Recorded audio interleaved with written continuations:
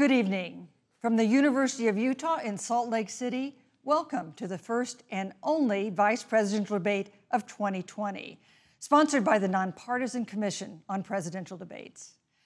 I'm Susan Page of USA Today. It is my honor to moderate this debate, an important part of our democracy. In Kingsbury Hall tonight, we have a small and socially distant audience, and we've taken extra precautions during this pandemic. Among other things, everyone in the audience is required to wear a face mask, and the candidates will be seated 12 feet apart. The audience is enthusiastic about their candidates, but they've agreed to express that enthusiasm only twice, at the end of the debate and now when I introduce the candidates. Please welcome California Senator Kamala Harris and Vice President Mike Pence.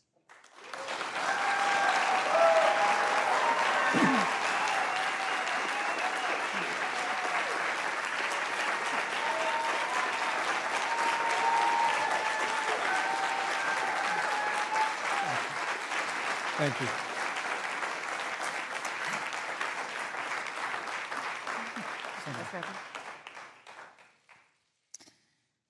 Senator Harris and Vice President Pence, thank you for being here. We're meeting as President Trump and the First Lady continue to undergo treatment in Washington after testing positive for COVID-19. We send our thoughts and prayers to them for their rapid and complete recovery and for the recovery of everyone afflicted by the coronavirus. The two campaigns and the Commission on Presidential Debates have agreed to the ground rules for tonight. I'm here to enforce them on behalf of the millions of Americans who are watching. One note, no one in either campaign or at the Commission or anywhere else has been told in advance what topics I'll raise or what questions I'll ask. This 90-minute debate will be divided into 9 segments of about 10 minutes each. I'll begin a segment by posing a question to each of you, sometimes the same question, sometimes a different question on the same topic. You will then have 2 minutes to answer without interruption by me or the other candidate. Then we'll take 6 minutes or so to discuss the issue. At that point, although there will always be more to say, we'll move on to the next topic. We want a debate that is lively, but Americans also deserve a discussion that is civil. These are tumultuous times, but we can and will have a respectful exchange about the big issues facing our nation. Let's begin with the ongoing pandemic that has cost our country so much. Senator Harris, the coronavirus is not under control. Over the past week, Johns Hopkins reports that 39 states have had more COVID cases over the past 7 days than in the week before. 9 states have set new records. Even if a vaccine is released soon, the next administration will face hard choices. What would a Biden administration do in January and February that a Trump administration wouldn't do? Would you impose new lockdowns for businesses and schools and hotspots? A federal mandate to wear masks? You have 2 minutes to respond without interruption. Thank you, Susan. Well, the American people have witnessed what is the greatest failure of any presidential administration in the history of our country. And here are the facts. 210,000 dead people in our country in just the last several months. Over 7 million people who have contracted this disease. 1 in 5 businesses closed. We're looking at frontline workers who have been treated like sacrificial workers. We are looking at over 30 million people who in the last several months had to file for unemployment. And here's the thing. On January 28th, the Vice President and the President were informed about the nature of this pandemic. They were informed that it's lethal in consequence, that it is airborne, that it will affect young people, and that it would be contracted because it is airborne. And they knew what was happening, and they didn't tell you. Can you imagine if you knew on January 28th, as opposed to March 13th, what they knew, what you might have done to prepare? They knew, and they covered it up. The president said it was a hoax. They minimize the seriousness of it. The president said, you're on one side of his ledger if you wear a mask, you're on the other side of his ledger if you don't. And in spite of all of that, today they still don't have a plan. They still don't have a plan. Well, Joe Biden does. And our plan is about what we need to do around a national strategy for contact tracing, for testing, for administration of the vaccine, and making sure that it will be free for all. That is the plan that Joe Biden has and that I have, knowing that we have to get a hold of what has been going on, and we need to save our country. And Joe Biden is the best leader to do that, and frankly, this administration has forfeited their right to re-election based on this. Thank you, Senator Harris. Vice President Pence, more than 210,000 Americans have died of COVID-19 since February. The U.S. death toll as a percentage of our population is higher than that of almost every other wealthy nation on earth. For instance, our death rate is 2.5 times that of Canada next door. You head the administration's coronavirus task force. Why is the U.S. death toll as a percentage of our population higher than that of almost every other wealthy country? And you have 2 minutes to respond without interruption. Susan, thank you. And I want to thank the Commission and the University of Utah for hosting this event. And Senator Harris, it's a privilege to be on the stage with you. And our nation has gone through a very challenging time this year. But I want the American people to know that from the very first day, President Donald Trump has put the health of America first. Before there were more than 5 cases in the United States, all people who had returned from China, President Donald Trump did what no other American president had ever done. And that was he suspended all travel from China, the second largest economy in the world. Now, Senator Joe Biden opposed that decision. He said it was xenophobic and hysterical. But I can tell you, having led the White House Coronavirus Task Force, that that decision alone by President Trump bought us invaluable time to stand up the greatest national mobilization since World War II. And I believe it saved hundreds of thousands of American lives. Because with that time, we were able to reinvent testing. More than 115 million tests have been done to date. We were able to see to the delivery of billions of supplies so our doctors and nurses had the resource and support they needed. And we began, really, before the month of February was out, to develop a vaccine and to develop medicines and therapeutics that have been saving lives all along the way. And under President Trump's leadership, Operation Warp Speed, we believe we'll have literally tens of millions of doses of a vaccine before the end of this year. The reality is, when you look at the Biden plan, it reads an awful lot like what President Trump and I and our task force have been doing every step of the way. I mean, quite frankly, when I look at their plan that talks about advancing testing, creating new PPE, developing a vaccine, it looks a little bit like plagiarism, which is something Joe Biden knows a little bit about. And I think the American people know that this is a president who has put the health of America first, and the American people, I believe with my heart, can be proud of the sacrifices they have made. It's saved countless American lives. Senator Harris, would you like to respond? Absolutely. Whatever the vice president is claiming the administration has done, clearly it hasn't worked. When you're looking at over 210,000 dead bodies in our country, American lives that have been lost, families that are grieving that loss. And you know, the vice president is the head of the task force and knew on January 28th how serious this was. And then thanks to Bob Woodward, we learned that they knew about it. And then when that was exposed, the vice president said, when asked, well, why didn't y'all tell anybody? He said, because the president wanted people to remain calm. Well, let's get no, but Susan, this is important. Susan, I want to add, but here. Mr. Vice President, I'm speaking. I'm speaking.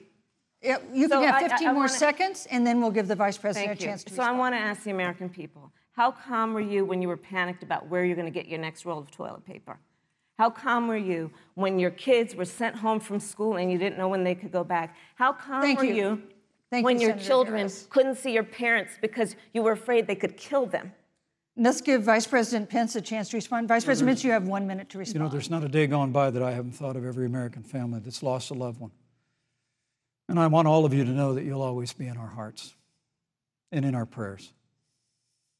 But when you say what the American people have done over these last 8 months hasn't worked, that's a great disservice to the sacrifices the American people have made. The reality, if I may finish, Senator, the reality is Dr. Fauci said everything that he told the president in the Oval Office, the president told the American people. Now, President Trump, I will tell you, has boundless confidence in the American people, and he always spoke with confidence that we'd get through this together. But when you say it hasn't worked, when Dr. Fauci and Dr. Birx and our medical experts came to us in the second week of March, they said if the president didn't take the unprecedented step of shutting down roughly half of the American economy, that we could lose 2.2 million Americans. Now, that's the reality. Thank you. They also Thank you, said Vice to us, President if we Pence. did everything right, Susan, we could still lose more than 200,000 Americans. Vice President Now, one Pence, life lost is Thank too you. many, Susan. But the American people, I believe, deserve credit for the sacrifices that they have made, putting the health of their family and their neighbors first, our doctors, our nurses, our first responders. Thank you, Vice President Pence. And I'm going to speak up on behalf of what the American people have done. Vice President Pence, you were in the front row in a Rose Garden event 11 days ago at what seems to have been a super spreader event for senior administration and congressional officials. No social distancing, few masks, and now a cluster of coronavirus cases among those who were there. How can you expect Americans to follow the administration's safety guidelines to protect themselves from COVID when you at the White House have not been doing so?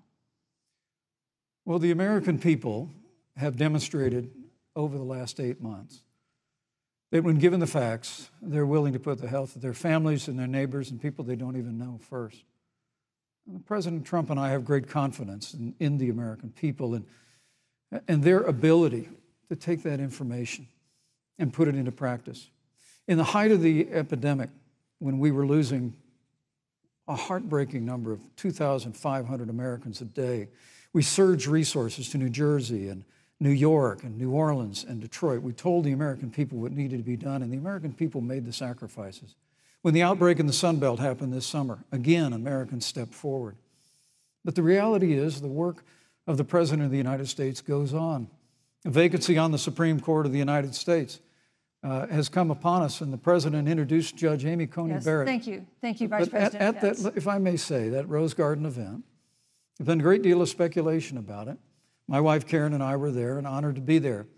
Many of the people who were at that event, Susan, actually were tested for coronavirus, and it was an outdoor event, which all of our scientists regularly and routinely advise. The difference here is President Trump and I trust the American people to make choices in the best interest of their health. Joe Biden and Kamala Harris consistently talk about mandates, and not just mandates with the coronavirus, but a government takeover of health care, Thank you, the Green New Deal, all government control. We're about freedom and respecting the freedom of the American people. Let's talk about respecting the American people. You respect the American people when you tell them the truth. You respect the American people when you have the courage Which we've to be a always leader done. speaking of those things that you may not want people to hear, but they need to hear so they can protect themselves. But this administration stood on information that if you had as a parent, if you had as a worker knowing you didn't have enough money saved up, and now you're standing in a food line because of the ineptitude of an administration that was unwilling to speak the truth to the American people. So let's talk about caring about the American people. The American people have had to sacrifice far too much because of the incompetence of this administration. It is asking too much of the people. Susan, we talked about Vice It is President asking Pence. too much of the people. That they would not be equipped with the information they need to help themselves to protect Susan, their parents President- and their I'm children. sorry. Kamala Harris, Senator Harris, I'm sorry. It's fine, I'm Kamala. No, you're Senator Harris to me. For life to get back to normal, Dr. Anthony Fauci and other experts say that most of the people who can be vaccinated need to be vaccinated. But half of Americans now say they wouldn't take a vaccine if it was released now.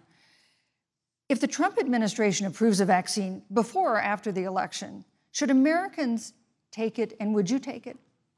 If the public health professionals, if Dr. Fauci, if the doctors tell us that we should take it, I'll be the first in line to take it, absolutely. But if Donald Trump tells us that we should take it, I'm not taking it. Vice President Pence, there have been a lot of repercussions from this pandemic. In recent days, the president's diagnosis of COVID-19 has underscored the importance of the job that you hold and that you are seeking. That's our second topic tonight. It's the role of the vice president. One of you will make history on January 20th. You will be the vice president to the oldest president the United States has ever had. Donald Trump will be 74 years old on Inauguration Day. Joe Biden will be 78 years old. That already has raised concerns among some voters, concerns that have been sharpened by President Trump's hospitalization in recent days. Vice President Pence, have you had a conversation or reached an agreement with President Trump about safeguards or procedures when it comes to the issue of presidential disability? And if not, do you think you should? You have 2 minutes without interruption. Well, Susan, thank you, although I would like to go back. I think we need to move on to the issue of Well, thank you, but I would like to go back because the reality is that we're going to have a vaccine, Senator, in record time, in unheard of time, in less than a year. We have 5 companies in phase 3 clinical trials, and we're right now producing tens of millions of doses. So the fact that you continue to undermine public confidence in a vaccine, if the vaccine emerges during the Trump administration, I think is unconscionable. And Senator, I just ask you, stop playing politics with people's lives. The reality is that we will have a vaccine, we believe, before the end of this year. And it will have the capacity to save countless American lives. And your continuous undermining of confidence in a vaccine is it's just unacceptable. And let me also say, you know, the reality is when you talk about failure in this administration, we actually do know what failure looks like in a pandemic. It was 2009. The swine flu arrived in the United States. Thankfully, it ended up not being as lethal as the coronavirus. But before the end of the year, when Joe Biden was vice president of the United States, not 7.5 million people contracted the swine flu. 60 million Americans contracted the swine flu. If the swine flu had been as lethal as the coronavirus, in 2009, when Joe Biden was vice president, we would have lost 2 million American lives. His own chief of staff, Ron Klain, would say last year that it was pure luck that they did, quote, everything possible wrong. And we learned from that. They left the strategic national stockpile empty. They left an empty and hollow plan, but we still learned from it. And I think the American people, I'm going to say again, can be proud of what we have done.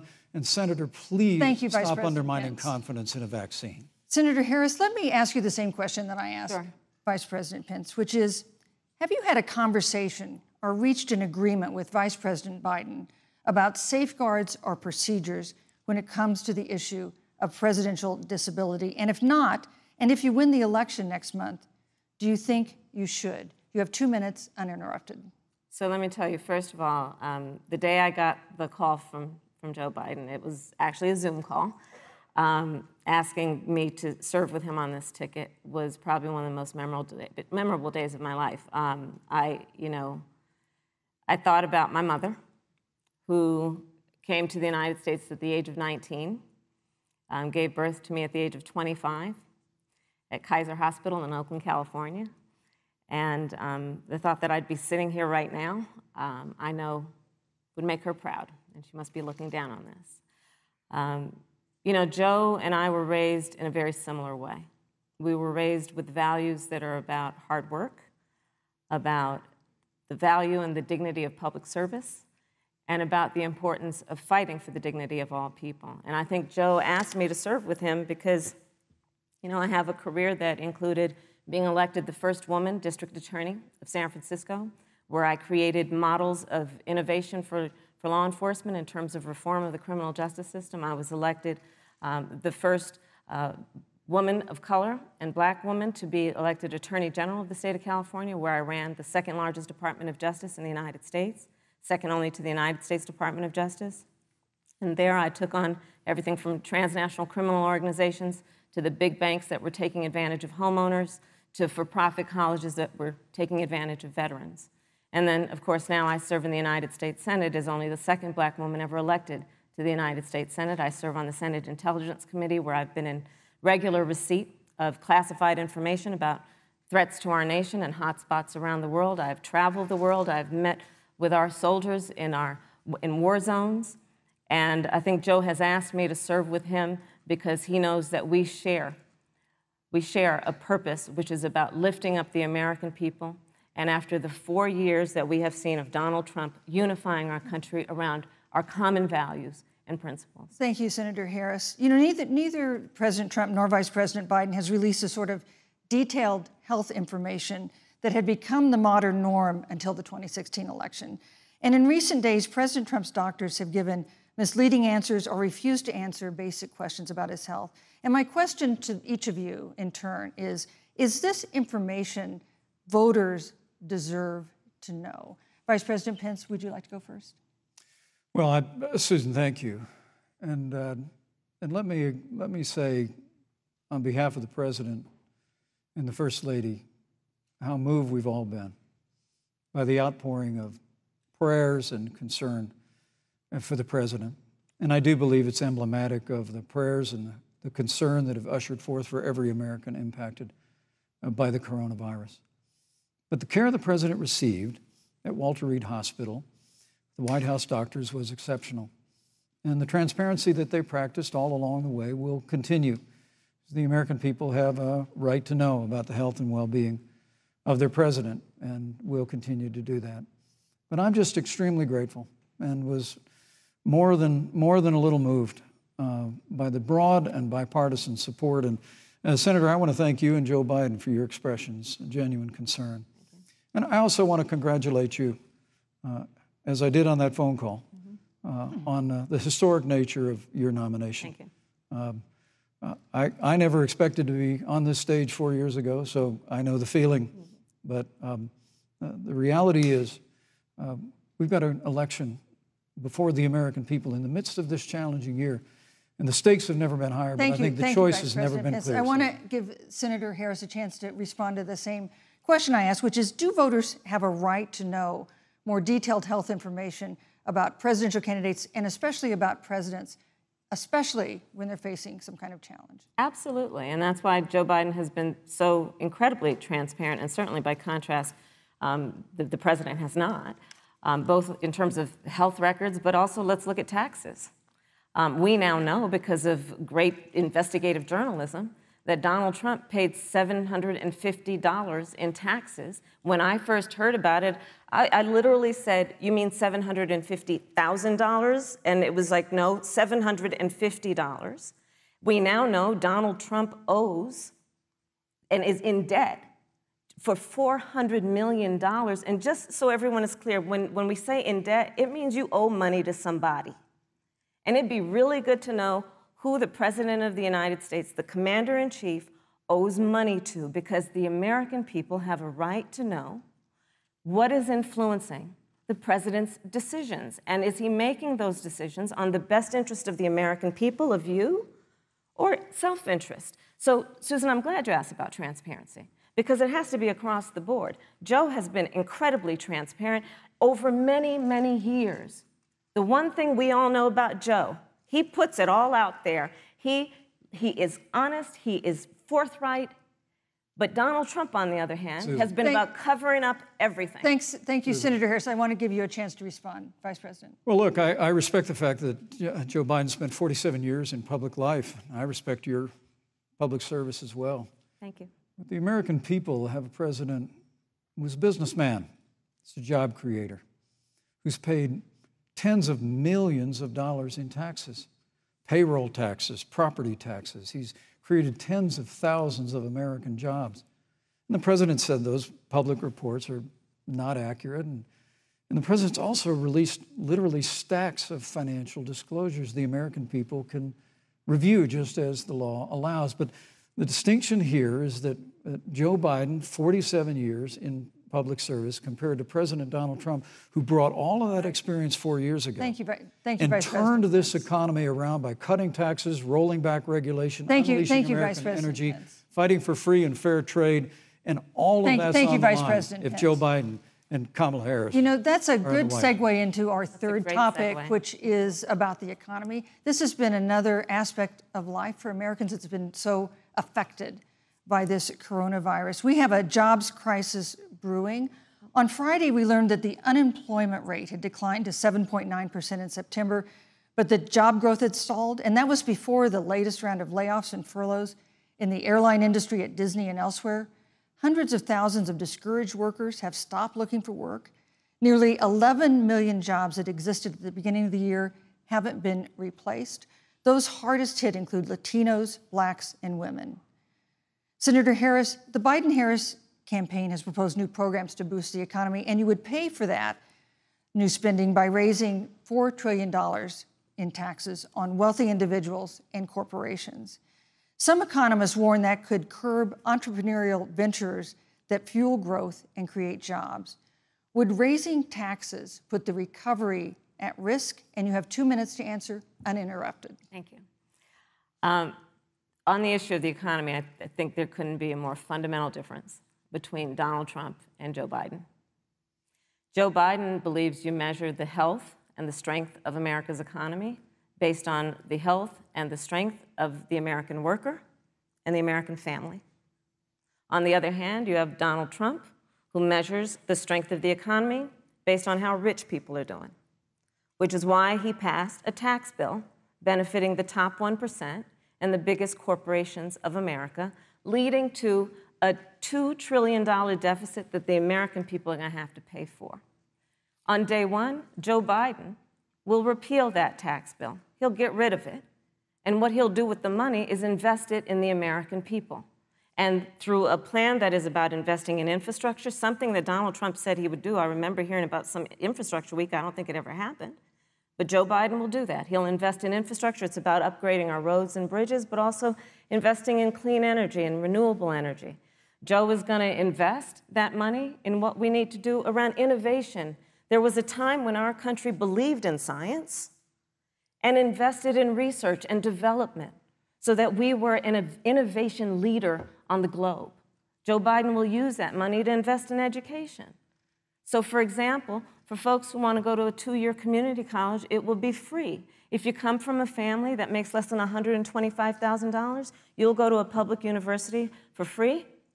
And across the board, we'll make sure that if you have student loan debt, it's cut by $10,000. That's how Joe Biden thinks about the economy, which is it's about investing in the people of our country as opposed to passing a tax bill, which had the benefit of letting American corporations go offshore to do their business. Thank you, You're Senator welcome. Harris. Vice President Pence, your administration has been predicting a rapid and robust recovery, but the latest economic report suggests that's not happening. Should Americans be braced for an economic comeback that is going to take not months, but a year or more? You have 2 minutes to answer uninterrupted. When President Trump and I took office, America had gone through the slowest economic recovery since the Great Depression. Because when Joe Biden was vice president, they tried to tax and spend and regulate and bail our way back to a growing economy. President Trump cut taxes across the board. Despite what Senator Harris says, the average American family of 4 had $2,000 in savings in taxes. And with the rise in wages that occurred, most predominantly for blue-collar, hardworking Americans, the average household income for a family of 4 increased by $4,000 following President Trump's tax cuts. But America, you just heard Senator Harris tell you, on day one, Joe Biden's going to raise your taxes. It's really remarkable to think, Susan. I mean, right after a time where we're going through a pandemic that lost 22 million jobs at the height, we've already added back 11.6 million jobs because we had a president who cut taxes, rolled back regulation, unleashed American energy, fought for free and fair trade, and secured $4 trillion from the Congress of the United States to give direct payments to families, save 50 million jobs through the Paycheck Protection Program. We literally have spared no expense to help the American people and the American worker through this. Joe Biden and Kamala Harris want to raise taxes. They want to bury our economy under a $2 trillion Green New Deal, which you were one of the original co-sponsors of in the United States Senate. They want to abolish fossil fuels and ban fracking, which would cost hundreds of thousands of American jobs all across the heartland. And Joe Biden wants to go back to the economic surrender to China, that when we took office, half of our international trade deficit was with China alone. And Joe Biden wants to repeal all of the tariffs that President Trump put into effect to fight for American jobs and American workers. Joe Biden says democracy's on the ballot. Make no mistake about it, Susan. The American economy, the American comeback is on the ballot with 4 more years of growth and opportunity, 4 more years of President Donald Trump. 2021 is going to be the biggest economic year in the history of this country. Thank you, Vice President Pence. Senator Harris. Well, I mean, I thought we saw enough of it in last week's debate, but I think this is supposed to be a debate based on fact and truth. And the truth and the fact is Joe Biden has been very clear. He will not raise taxes on anybody who makes less than $400,000 a year. He said he's going to repeal the Trump tax cuts. Mr. Vice President, I'm speaking. Well, wait. I'm speaking. It'd be important if you said the truth. Joe Biden said twice in the debate last week that he's going to repeal the Trump tax cuts. That was tax cuts that gave the average working family $2,000 in a tax break every single year. Senator, that is absolutely not true. Is he only going to repeal part of the Trump tax cuts? If you don't mind letting me finish, we can then have a conversation, okay? Please. Okay. Joe Biden will not raise taxes on anyone who makes less than $400,000 a year. He has been very clear about that. Joe Biden will not end fracking. He has been very clear about that.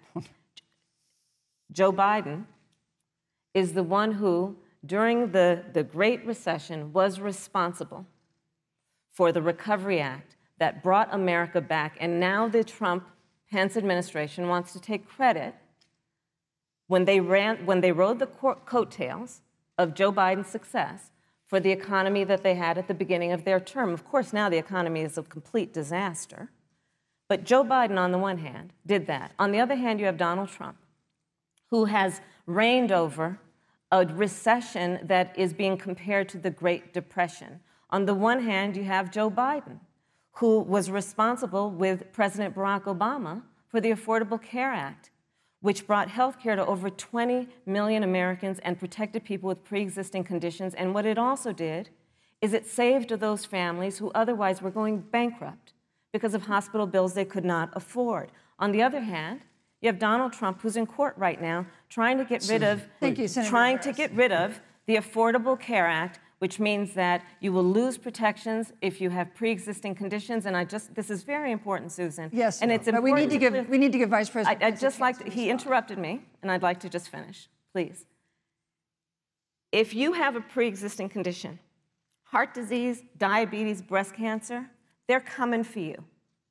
If you love someone who has a pre-existing condition, they're coming for you. If you are under the age of 26 on your parents' coverage, they're coming for you. Senator Harris, thank you. You're welcome. Let me give you a chance to respond. Well, I hope we have a chance to talk about health care because Obamacare was a disaster. The American people remember it well. And President Trump and I have a plan to improve health care and to protect pre-existing conditions for every American. But look, Senator Harris, you're entitled to your own opinion, but you're not entitled to your own facts. You yourself said on multiple occasions when you were running for president that you would ban fracking. Joe Biden looked at a supporter in the eye and pointed and said, I guarantee that we will abolish fossil fuels. They have a $2 trillion version of the Green New Deal, Susan, that your newspaper, USA Today, said really wasn't that very different from the original Green New Deal.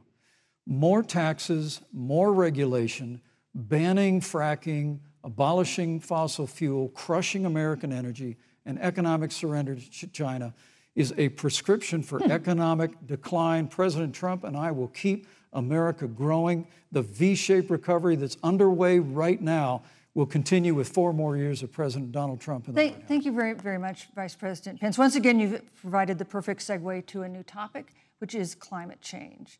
And Vice President Pence, I'd like to pose the first question to you. This year, we've seen record-setting hurricanes in the South. Another one, Hurricane Delta, is now threatening the Gulf. And we have seen record-setting wildfires in the West. Do you believe, as the scientific community has concluded, that man-made climate change has made wildfires bigger, hotter, and more deadly, and have made hurricanes wetter, slower, and more damaging? You have 2 minutes uninterrupted. Thank you, Susan. Well, first, I'm very proud of our record on the environment and on conservation. According to all of the best estimates, our air and land are cleaner than any time ever recorded. Our water is among the cleanest in the world. And just a little while ago, the president signed the Outdoors Act. It's the largest investment in our public lands and public parks in 100 years. So President Trump has made a commitment to conservation and to the environment. Now, with regard to climate change, the climate is changing. But the issue is, what's the cause and what do we do about it? President Trump has made it clear that we're going to continue to listen to the science. Now, Joe Biden and Kamala Harris would put us back in the Paris Climate Accord. They'd impose the Green New Deal, which would crush American energy, would increase the energy costs of American families in their homes, and literally would crush American jobs. And President Trump and I believe that the progress that we have made in a cleaner environment has been happening precisely because we have a strong free market economy. You know, what's remarkable is the United States has reduced CO2 more than the countries that are still in the Paris Climate Accord, but we've done it through innovation, and we've done it through natural gas and fracking, which, Senator, the American people can go look at the record. I know Joe Biden says otherwise now, as you do, but the both of you repeatedly committed to abolishing fossil fuel and banning fracking. And so by creating the kind of American innovation, we're actually steering toward a stronger and better environment. With regard to wildfires, President Trump and I believe that forest management has to be front and center, and even Governor Gavin Newsom from your state has agreed we've got to work on forest management. And with regard to hurricanes, the National Oceanic Administration tells us that actually as difficult as they are, Thank you, Vice President. There are no more hurricanes today than there were 100 years ago. Thank you. But many of the climate alarmists use hurricanes and wildfires to try and sell their bill of goods of a Green New Deal. And President Trump and I are going to always put American jobs and American workers first. Senator Harris, as the Vice President mentioned, you co-sponsored the Green New Deal in Congress. But Vice President Biden said in last week's debate that he does not support the Green New Deal. But if you look at the Biden-Harris campaign website, it describes the Green New Deal as a crucial framework. What exactly would be the stance of a Biden-Harris administration toward the Green New Deal? You have 2 minutes uninterrupted. Sure. So first of all, I will repeat, and the American people know, that Joe Biden will not ban fracking. That is a fact. That is a fact. I will repeat that Joe Biden has been very clear that he thinks about growing jobs, which is why he will not increase taxes for anyone who makes less than $400,000 a year. Joe Biden's economic plan, Moody's, which is a reputable Wall Street firm, has said will create 7 million more jobs than Donald Trump's. And part of those jobs that will be created by Joe Biden are going to be about clean energy and renewable energy. Because you see, Joe understands that the west coast of our country is burning, including my home state of California. Joe sees what is happening on the Gulf states, which are being battered by storms. Joe has seen and talked with the farmers in Iowa, whose entire crops have been destroyed because of floods. And so Joe believes, again, in science. I'll tell you something, Susan. I served, when I first got to the Senate, on the committee that's responsible for the environment. Do you know this administration took the word science off the website and then took the phrase climate change off the website? We have seen a pattern with this administration, which is they don't believe in science. And Joe's plan is about saying we're going to deal with it, but we're also going to create jobs. Donald Trump, when asked about the wildfires in California, and the question was, the science is telling us this, you know what Donald Trump said? Science doesn't know. So let's talk about who is prepared to lead our country over the course of the next 4 years on what is an existential threat to us as human beings. Joe is about saying we're going to invest that in renewable energy. It's going to be about the creation of millions of jobs. We will achieve net zero emissions by 2050, carbon neutral by 2035. Joe has a plan. This has been a lot of talk from the Trump administration, and really it has been to go backward instead of forward. We will also re-enter the climate agreement with pride. Senator Harris just said that climate change is an existential threat. Vice President Pence, do you believe that climate change poses an existential threat? As I said, Susan, the climate is changing. We'll follow the science. But once again, Senator Harris is denying the fact that they're going to raise taxes on every American. Joe Biden said twice in the debate last week that on day one he was going to repeal the Trump tax cuts. Those tax cuts delivered $2,000 in tax relief to the average family of four across America. And with regard to banning fracking, I just recommend that people look at the record. You yourself said repeatedly that you would ban fracking. You were the first Senate co-sponsor of the Green New Deal. And while Joe Biden denied the Green New Deal, Susan, thank you for pointing out, the Green New Deal is on their campaign website. And as USA Today said, it's essentially the same plan as you co-sponsored with AOC when she submitted it in the Senate. And you just heard the senator say that she's going to resubmit America to the Paris Climate Accord.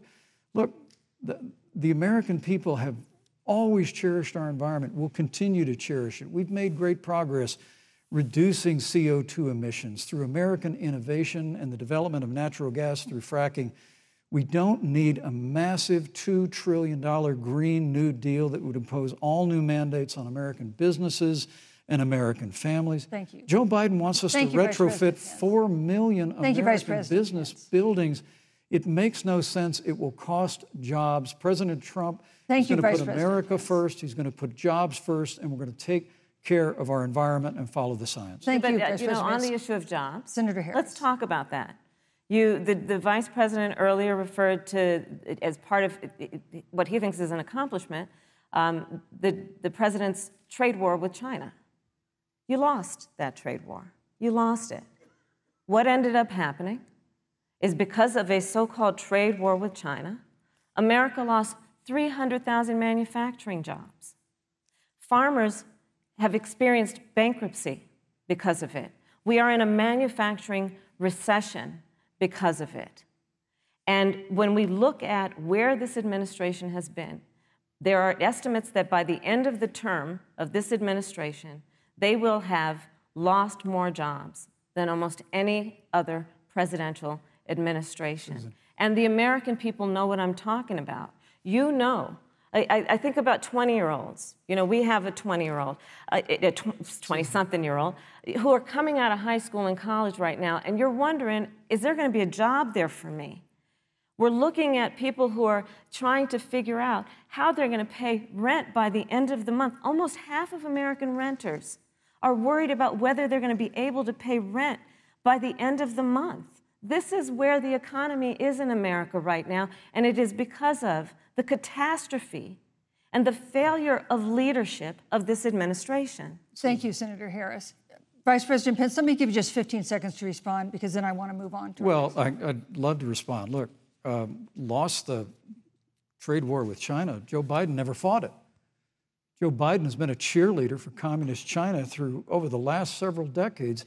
And again, Senator Harris, you're entitled to your opinion. You're not entitled to your own facts. When Joe Biden was vice president, we lost 200,000 manufacturing jobs, and President Obama said they were never coming back. He said we needed a magic wand to bring them back. In our first 3 years after we cut taxes, rolled back regulation, unleashed American energy, this administration saw 500,000 manufacturing jobs created. And that's exactly the kind of growth we're going to continue to see as we bring our nation through this pandemic.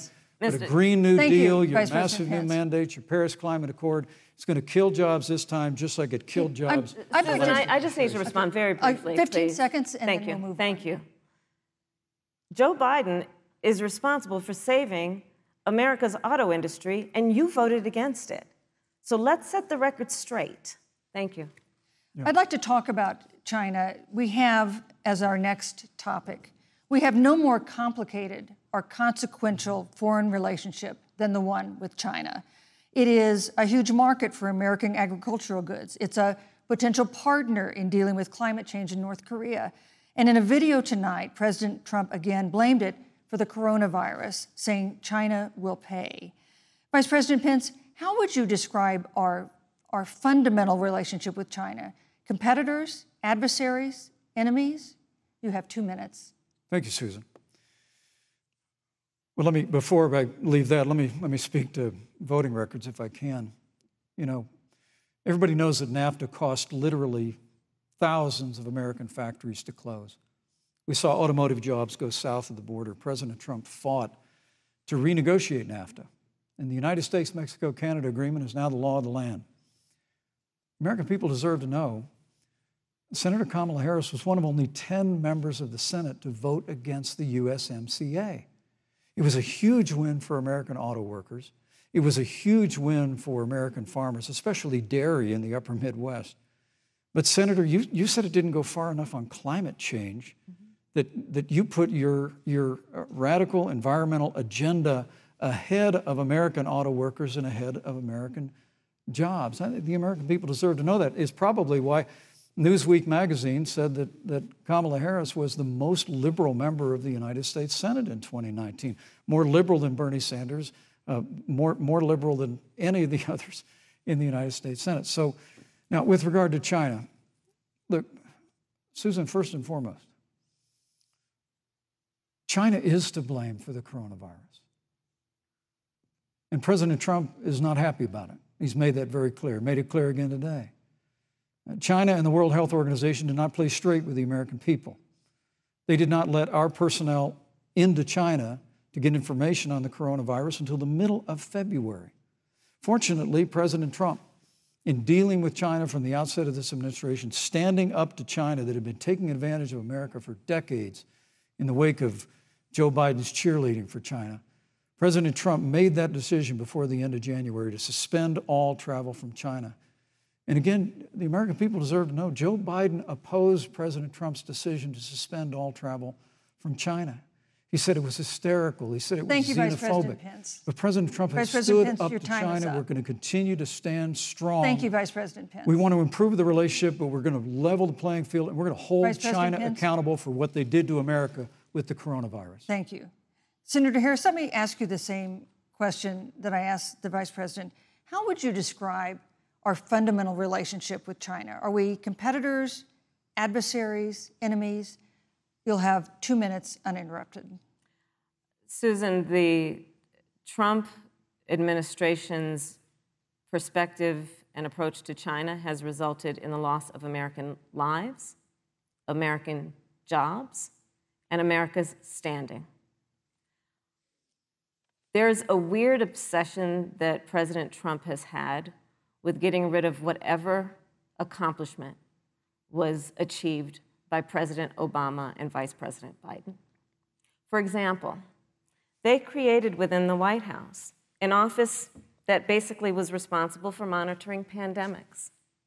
They got rid of it. Not true. There was a team of disease experts that President Obama and Vice President Biden dispatched to China to monitor what is now predictable and what might happen. They pulled them out. We now are looking at 210,000 Americans who have lost their lives. Let's look at the job situation. We mentioned before the trade deal, the trade war, they wanted to call it, with China. It resulted in the loss of over 300 manufacturing jobs and a manufacturing recession, and the American consumer paying thousands of dollars more for goods because of that failed war that they called it.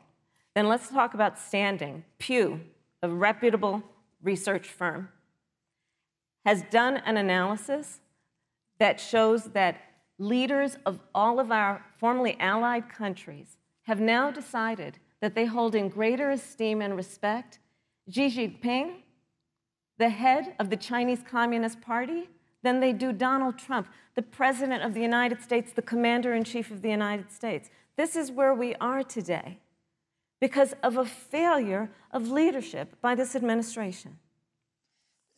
Senator Harris, we've seen changes in the role of the United States in terms of global leadership over the past 4 years. And of course, times do change. What's your definition? We've seen strains with China, of course, as the Vice President mentioned. We've seen strains with our traditional allies in NATO and elsewhere. What is your definition of the role of American leadership in 2020? So You know, Joe is, I love talking with Joe about a lot of these issues. And, you know, Joe, I think he said it quite well. He says, you know, foreign policy, it might sound complicated, but really it's relationships. So just think about it as relationships.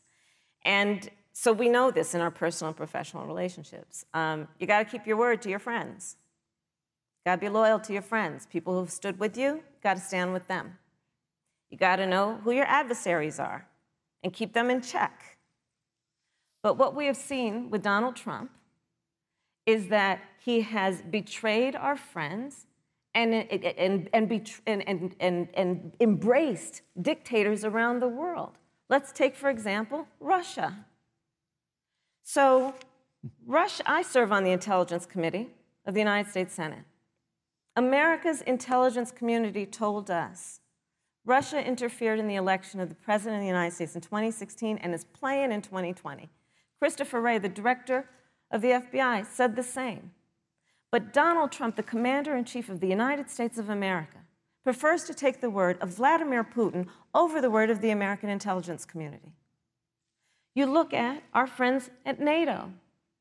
He has walked away from agreements. You can look at the Iran nuclear deal, which now has put us in a position where we are less safe because they are building up what might end up being a significant nuclear arsenal. We were in that deal, guys. We were in the Iran nuclear deal with friends, with allies around the country. And because of Donald Trump's unilateral approach to foreign policy, coupled with his isolationism, he pulled us out and has made America less safe. So, Susan, it's about relationships.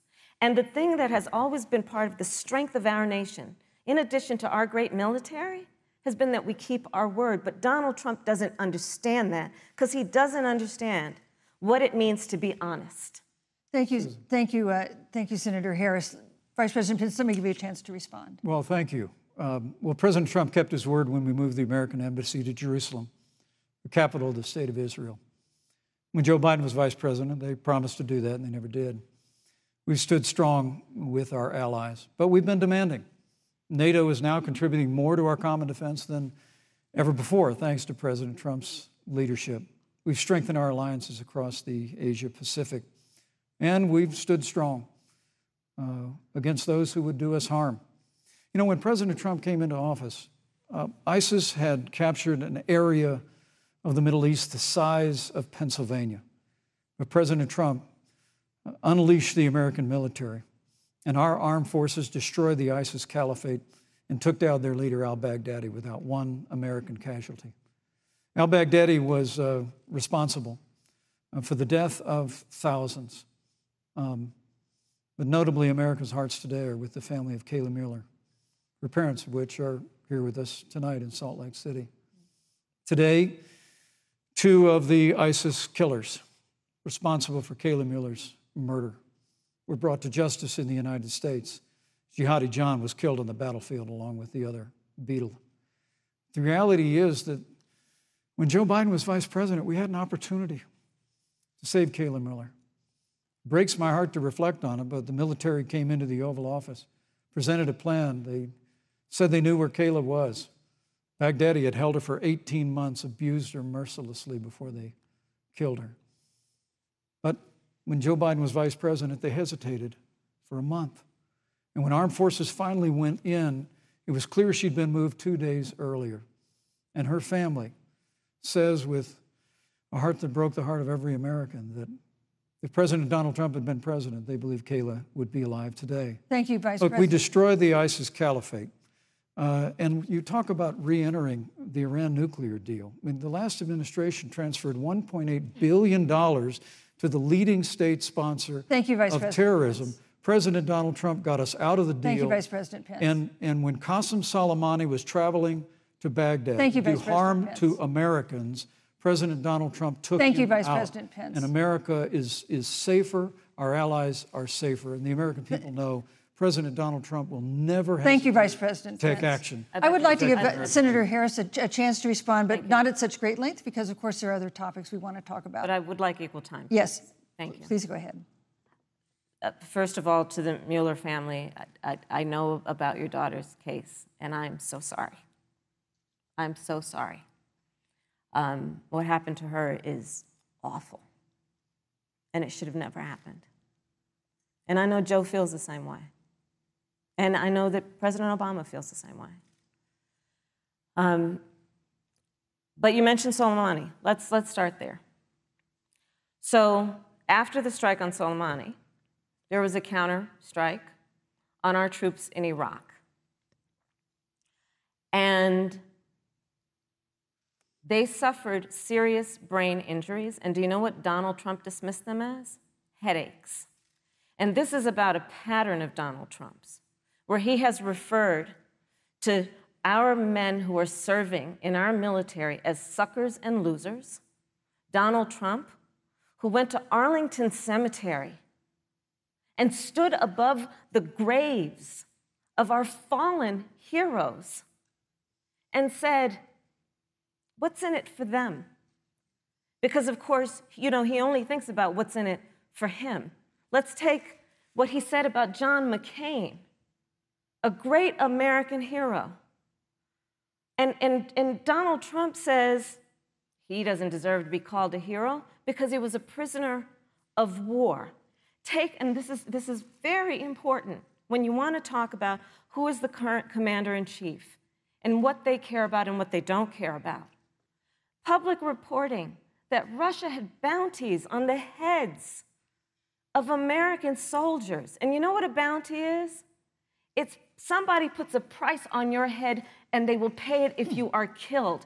And Donald Trump had talked at least 6 times to Vladimir Putin and never brought up the subject.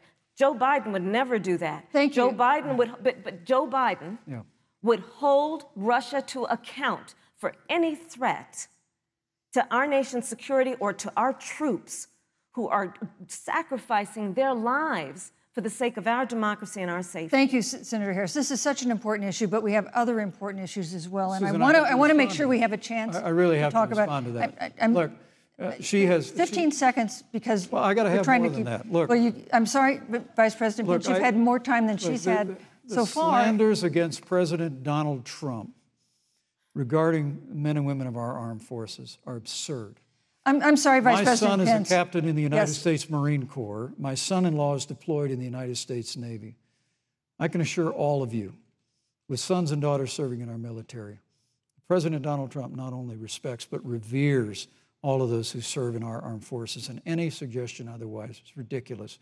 Thank you, Vice President Pence. The American people deserve, Susan, the American people deserve to know. Vice President Pence, I did not, excuse me, Susan, the I did American not people create deserve the to rules know for tonight. Joe Biden. Your campaigns agreed to the rules for tonight's debate with the Commission on Presidential Debates. I'm here to enforce them, which involves moving from one topic to another, giving roughly equal time to both of you, which is what I'm trying very hard to do. Go right ahead. So I want to go ahead and move to the next topic, which is an important one, as the last topic was, and that is the Supreme Court. On Monday, the Senate Judiciary Committee is scheduled to open hearings on Amy Coney Barrett's nomination to the Supreme Court. Senator Harris, you'll be there as a member of the committee. Yes.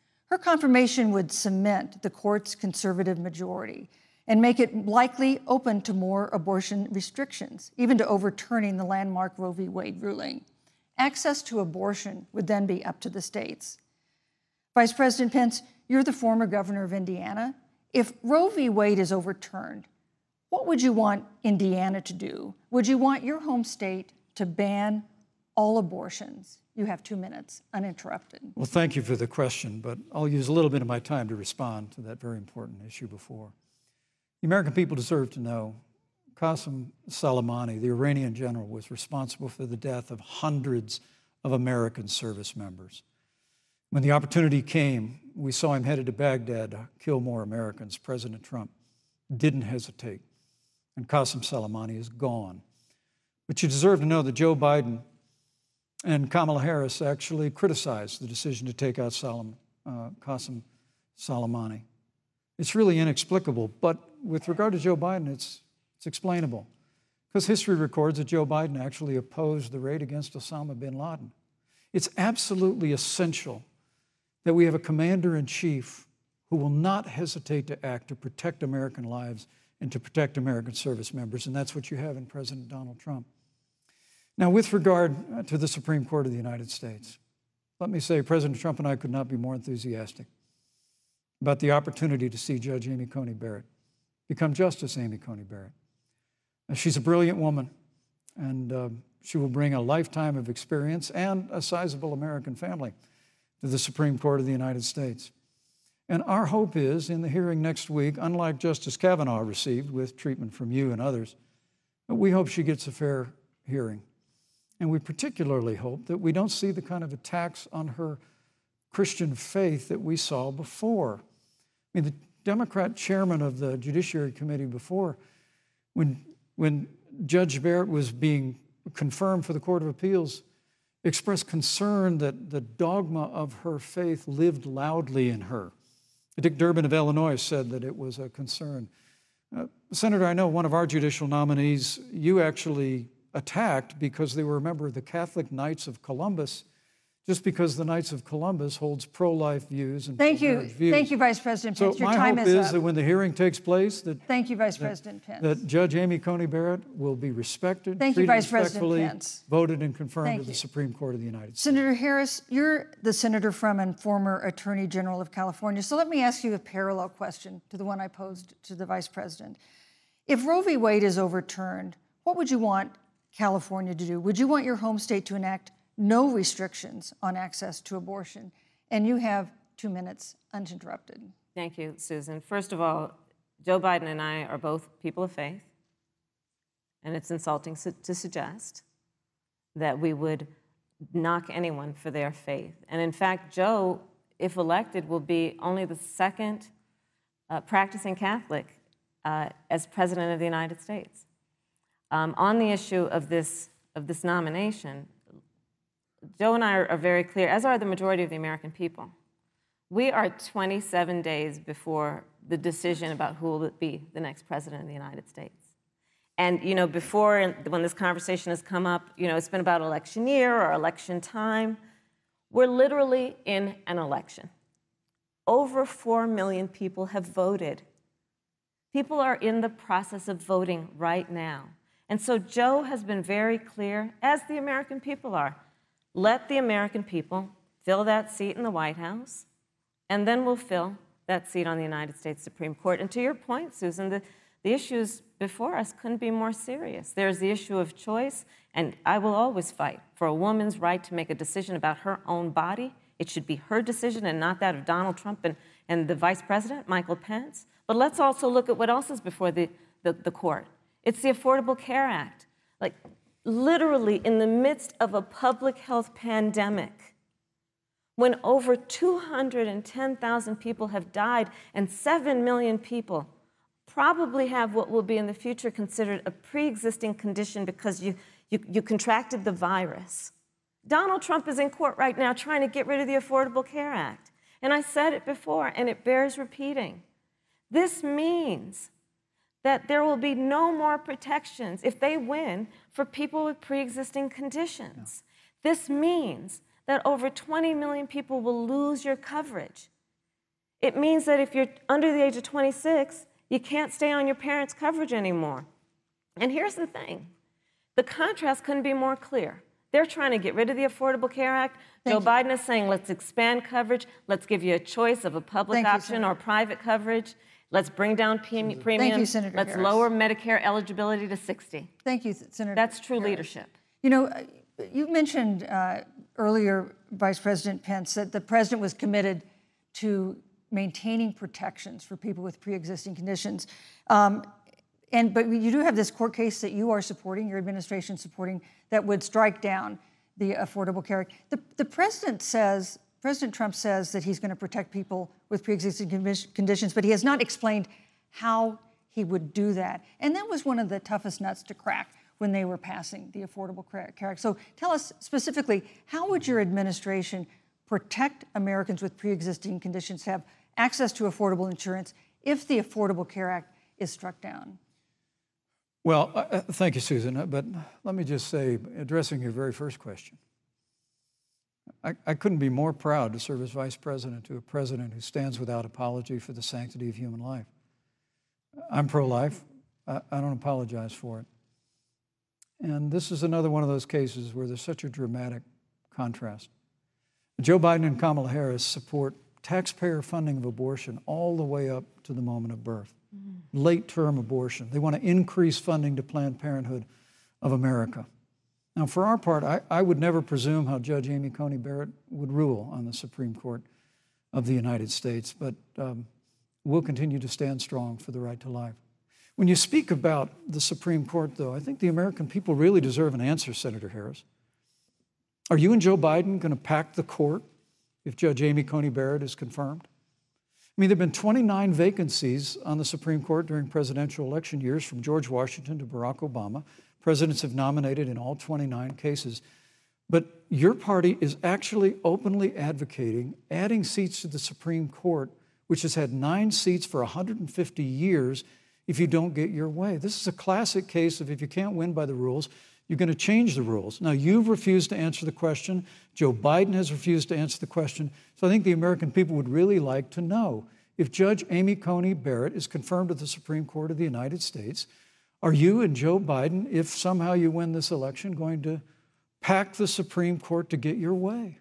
I'm so glad we went through a little history lesson. Let's do that a little more. In 1864... Well, I'd like you to answer the question. No, Mr. Vice President, I'm speaking. I'm speaking. Okay. In 1864, one of the, I think, political heroes, certainly of the president, I assume of you also, Mr. Vice President, is Abraham Lincoln. Mm-hmm. Abraham Lincoln was up for re-election, and it was 27 days before the election, and a seat became open on the United States Supreme Court. Abraham Lincoln's party was in charge not only of the White House, but the Senate. But Honest Abe said it's not the right thing to do. The American people deserve to make the decision about who will be the next president of the United States, and then that person can select who will serve for a lifetime on the highest court of our land. And so Joe and I are very clear. The American people are voting right now, and it should be their decision about who will serve on this most important body for a lifetime. Thank you, and Senator the Harris. People, Susan, are voting right now. They'd like to know if you and Joe Biden are going to pack the Supreme Court if you don't get your way in this nomination. Let's talk about packing. You once again gave a non-answer. Joe Biden gave a non-answer. Trying to answer you now. now. The American people deserve a straight answer. And if you haven't figured it out yet, the straight answer is they are going to pack the Supreme Court if they somehow win this election. Men and women, I got to tell you, people across this country, if you cherish our Supreme Court, if you cherish the separation of powers, you need to reject the Biden-Harris ticket. Come November the 3rd, re-elect President Donald Trump, and we'll stand by that separation of powers in a 9-seat Supreme Court. Yeah, let's talk about packing the court then. Let's talk about the fact. Yeah, I'm about to. So the Trump-Pence administration has been, because I sit on the Senate Judiciary Committee, Susan, as you mentioned, and I've witnessed the appointments for lifetime appointments to the federal courts, district courts, courts of appeal. People who are purely ideological, people who have been reviewed by legal professional organizations and found to have been not competent, are substandard. And do you know that of the 50 people who President Trump appointed to the Court of Appeals for lifetime appointments, not one is black? This is what they've been doing. You want to talk about packing a court? Let's have that discussion. All right, thank you, Senator. Let's go on and talk about the issue of racial justice. I just want the record to reflect she never answered the question. So maybe the next debate, Joe Biden will answer the question, but I think the American people know the answer. Thank you, Vice President. In March, Breonna Taylor, a 26-year-old emergency room technician in Louisville, was shot and killed after police officers executing a search warrant in a narcotics investigation broke into her apartment. The police said they identified themselves. Taylor's boyfriend said he didn't hear them do that. He used a gun registered to him to fire a shot, which wounded an officer. The officers then fired more than 20 rounds into the apartment. They say they were acting in self-defense. None of them have been indicted in connection with her death. Senator Harris, in the case of Breonna Taylor, was justice done? You have 2 minutes. I don't believe so, and I've talked with Breonna's mother, Tamika Palmer. and her family. And her family deserves justice. She was a beautiful young woman. She had as her life goal to become a nurse, and she wanted to become an EMT to first learn what's going on out on the street so she could then become a nurse and save lives. And her life was taken unjustifiably and tragically and violently. And it brings me to, the 8 minutes and 46 seconds that America witnessed, during which an American man was tortured and killed under the knee of an armed, uniformed police officer. And people around our country of every race, of every age, of every gender, perfect strangers to each other, marched shoulder to shoulder, arm in arm, fighting for us to finally achieve that ideal of equal justice under law. And I was a part of those peaceful protests. And I believe strongly that, first of all, we are never going to condone violence, but we always must fight for the values that we hold dear, including the fight to achieve our ideals. And that's why Joe Biden and I have said on this subject, look, and I'm a former career prosecutor. I know what I'm talking about. Bad cops are bad for good cops. We need reform of our policing in America and our criminal justice system, which is why Joe and I will immediately ban chokeholds and carotid holds. George Floyd would be alive today if we did that.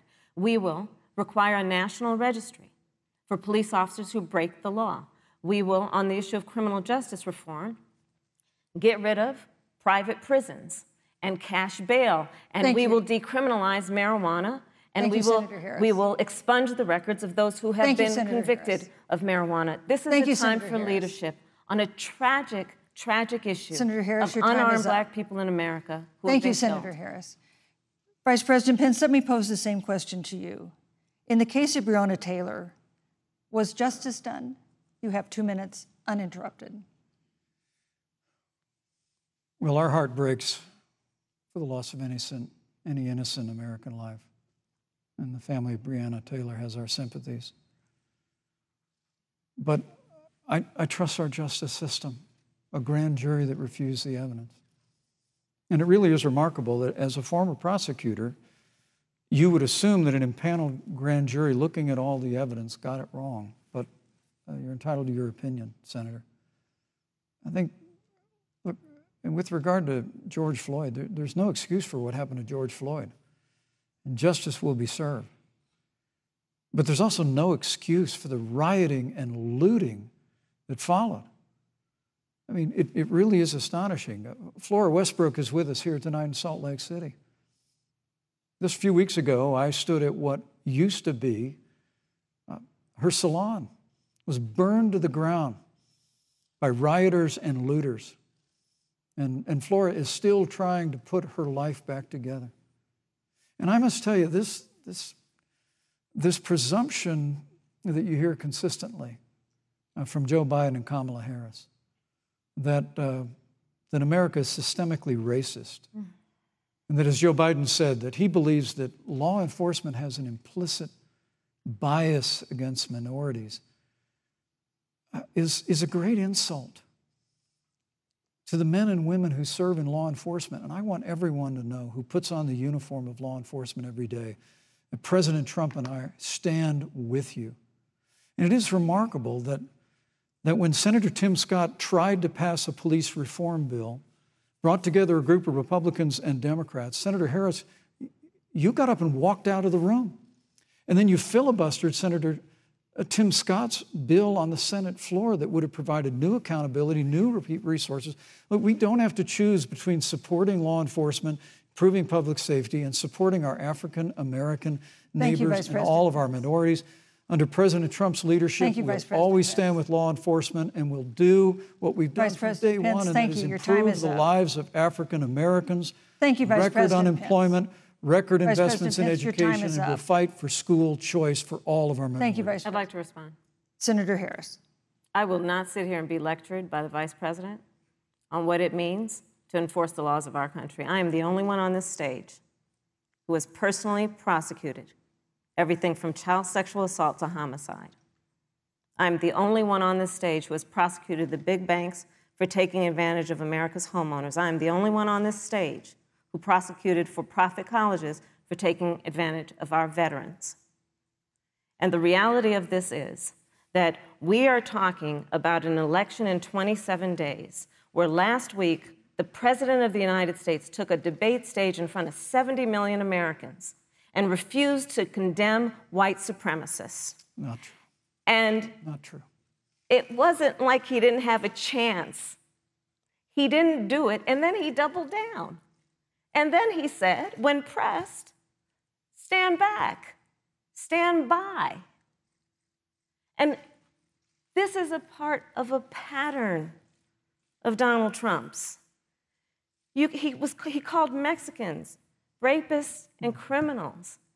He instituted as his first act a Muslim ban.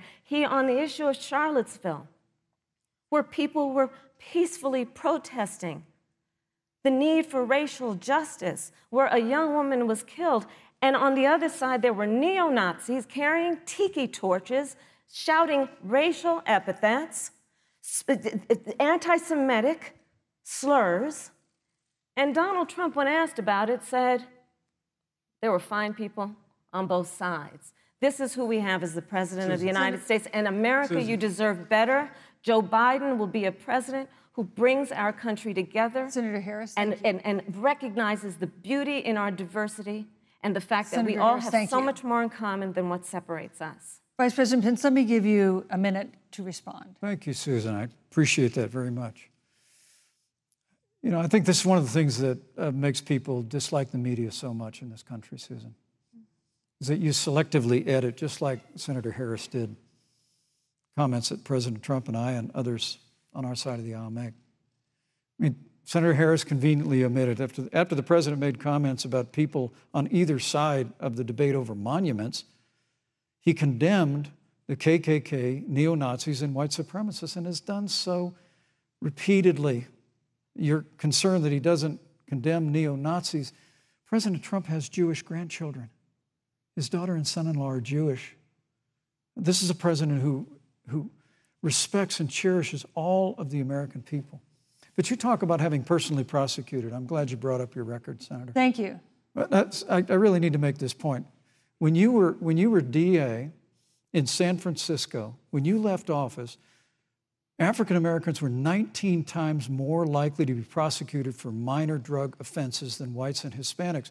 When you were Attorney General of California, you increased the disproportionate incarceration of blacks in California. Yeah. You did nothing on criminal justice reform in California.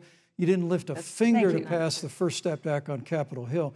I mean, the reality is your record speaks for itself. President Trump and I have fought for criminal justice reform. Thank you, Vice President Pence. We fought for educational choice and opportunities for African Americans, all of our members. Thank you, sir. And we'll do it for 4 more Thank years. you. You know, there is no more important issue than the final issue that we're going to talk about tonight, and that is the issue of the election itself. Susan, he attacked my record. I would like an opportunity to respond. Let me give you 30 seconds because we're running out of time. I appreciate that. First of all, having served as the Attorney General of the state of California, the work that I did is a model of what our nation needs to do, and we will be able to do under a Joe Biden presidency. Our agenda includes what this administration has failed to do. It will be about not only instituting a ban on chokeholds and carotid holes. Thank you. Thank you, Senator Harris. I would like to go through. These are points that you made earlier in the hour, and I want to talk about the election itself before we have to. But I want to talk about the connection between what Joe and I will do and my record, which includes I was the first statewide officer to institute a requirement that my agents would wear body cameras and keep them on full time. We were the first to initiate a requirement that there would be a training for law enforcement on implicit bias because, yes, Joe Biden and I recognize that implicit bias does exist, Mr. Vice President, contrary to what you may believe. We did the work of instituting reforms that were about investing in reentry. This is the work that we have done and the work we will do going forward. And again, I will not be lectured by the Vice President on our record of what we have done in terms of law enforcement and keeping our communities safe, and a commitment to reforming the criminal justice system of America. Thank you, Senator Harris. And I'd like to pose I'd like you to respond first to the question on our final topic, the election itself. President Trump has several times refused to commit himself to a peaceful transfer of power after the election. If your ticket wins and President Trump refuses to accept a peaceful transfer of power, what steps would you and Vice President Biden then take? What would happen next? You have 2 minutes. So I'll tell you, Joe and I are, I think, particularly proud of the coalition that we've built around our campaign. We probably have one of the broadest coalitions of folks that you've ever seen in a presidential race. Of course, we have the support of Democrats, but also independents and Republicans. In fact, 7 members of President George W. Bush's cabinet are supporting our ticket. We have the support of Colin Powell, Cindy McCain, John Kasich, over 500 generals, retired generals, and former national security experts and advisors are supporting our campaign. And I believe they are doing that because they know that Joe Biden has a deep, deep-seated commitment to fight for our democracy and to fight for the integrity of our democracy and to bring integrity back to the White House. And so we believe in the American people. We believe in our democracy. And here's what I'd like to say to everybody. Vote. Please vote. Vote early. Come up with a plan to vote. Go to iwillvote.com. You can also go to joebiden.com. We have it within our power in these next 27 days to make the decision about what will be the course of our country for the next 4 years. And it is within our power, and if we use our vote and we use our voice, we will win. And we will not let anyone subvert our democracy with what Donald Trump has been doing, as he did on the debate stage last week, when again in front of 70 million people, he openly attempted to suppress the vote. Joe Biden, on the other hand, on that same debate stage, because clearly Donald Trump doesn't think he can run on a record because it's a failed record, Joe Biden on that stage said, hey, just please vote. So I'll repeat what Joe said. Please vote. Thank you, Senator. Vice President Pence, President Trump has several times refused to commit himself to a peaceful transfer of power after the election. If Vice President Biden is declared the winner and President Trump refuses to accept a peaceful transfer of power, what would be your role and responsibility as Vice President? What would you personally do? You have 2 minutes. Well, Susan, first and foremost, I think we're going to win this election.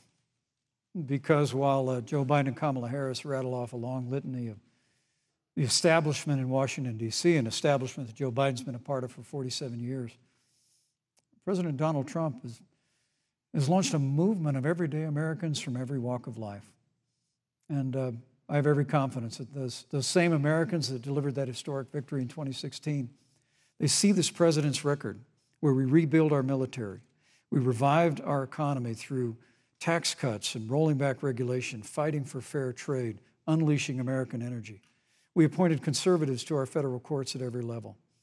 And we stood with the men and women of law enforcement every single day. And I think that movement of Americans has only grown stronger in the last 4 years. But when you talk about accepting the outcome of the election, I must tell you, Senator, your party has spent the last 3.5 years trying to overturn the results of the last election. It's amazing. When Joe Biden was vice president of the United States, the FBI actually spied on President Trump and my campaign. I mean, there were documents released this week that the CIA actually made a referral to the FBI documenting that those allegations were coming from the Hillary Clinton campaign. And of course, we've all seen the avalanche, what you put the country through for the better part of 3 years, until it was found that there was no obstruction, no collusion, case closed. And then, Senator Harris, you and your colleagues in the Congress tried to impeach the President of the United States over a phone call. And now Hillary Clinton has actually said to Joe Biden that in her words, under no circumstances should he concede the election. So let me just say, I think we're going to win this election. President Trump and I are fighting every day in courthouses to prevent Joe Biden and Kamala Harris from changing the rules and creating this universal mail-in voting that'll create a massive opportunity for voter fraud. And we have a free and fair election. We know we're going to have confidence in it.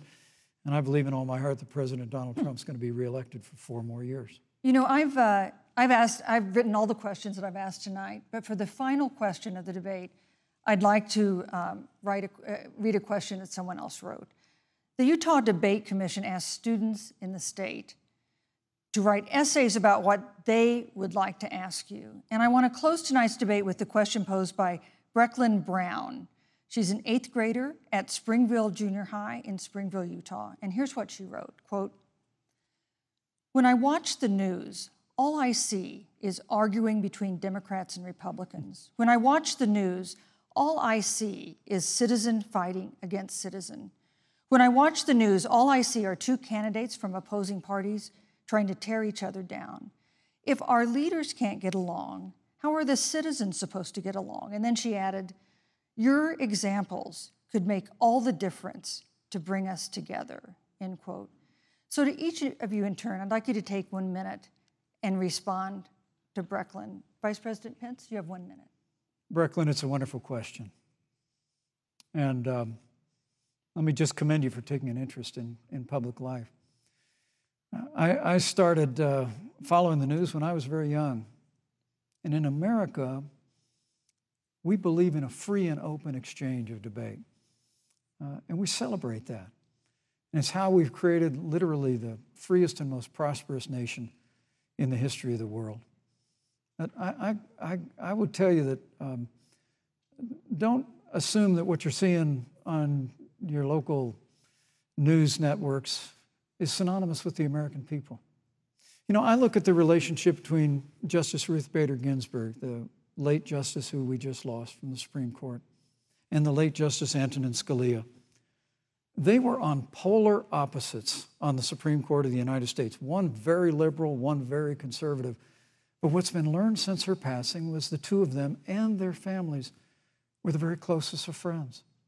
I mean, here in America, we can disagree. We can debate vigorously, as Senator Harris and I have on this stage tonight. But when the debate is over, we come together as Americans. And that's what people do in big cities and small towns all across this country. So I just want to encourage you, Brecklin. I want to tell you that we're going to work every day to have government as good as our people. And the American people each and every day love a good debate. We love a good argument. But we always come together and are always there for one another. Thank you, in times of need. And we've especially learned that through the difficulties of this year. Senator Harris, what would you say to Brecklin? First of all, I love hearing from our young leaders. And when I hear her words, when I hear your words, Brecklin, I know our future is bright because it is that perspective on who we are and who we should be. That is a sign of leadership and is something we should all aspire to be. And that, that brings me to Joe.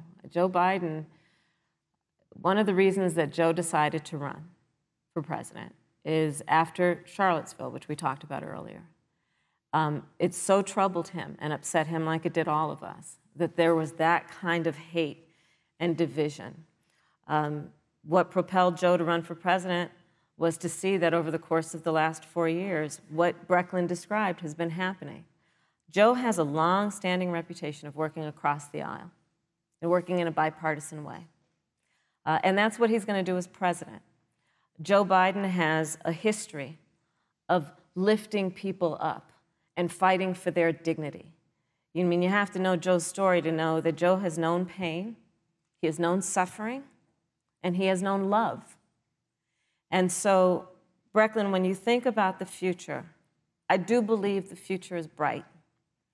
And it will be because of your leadership, and it will be because we fight for each person's voice through their vote, and we get engaged in this election because you have the ability through your work and through, eventually, your vote to determine the future of our country and what its leadership looks like.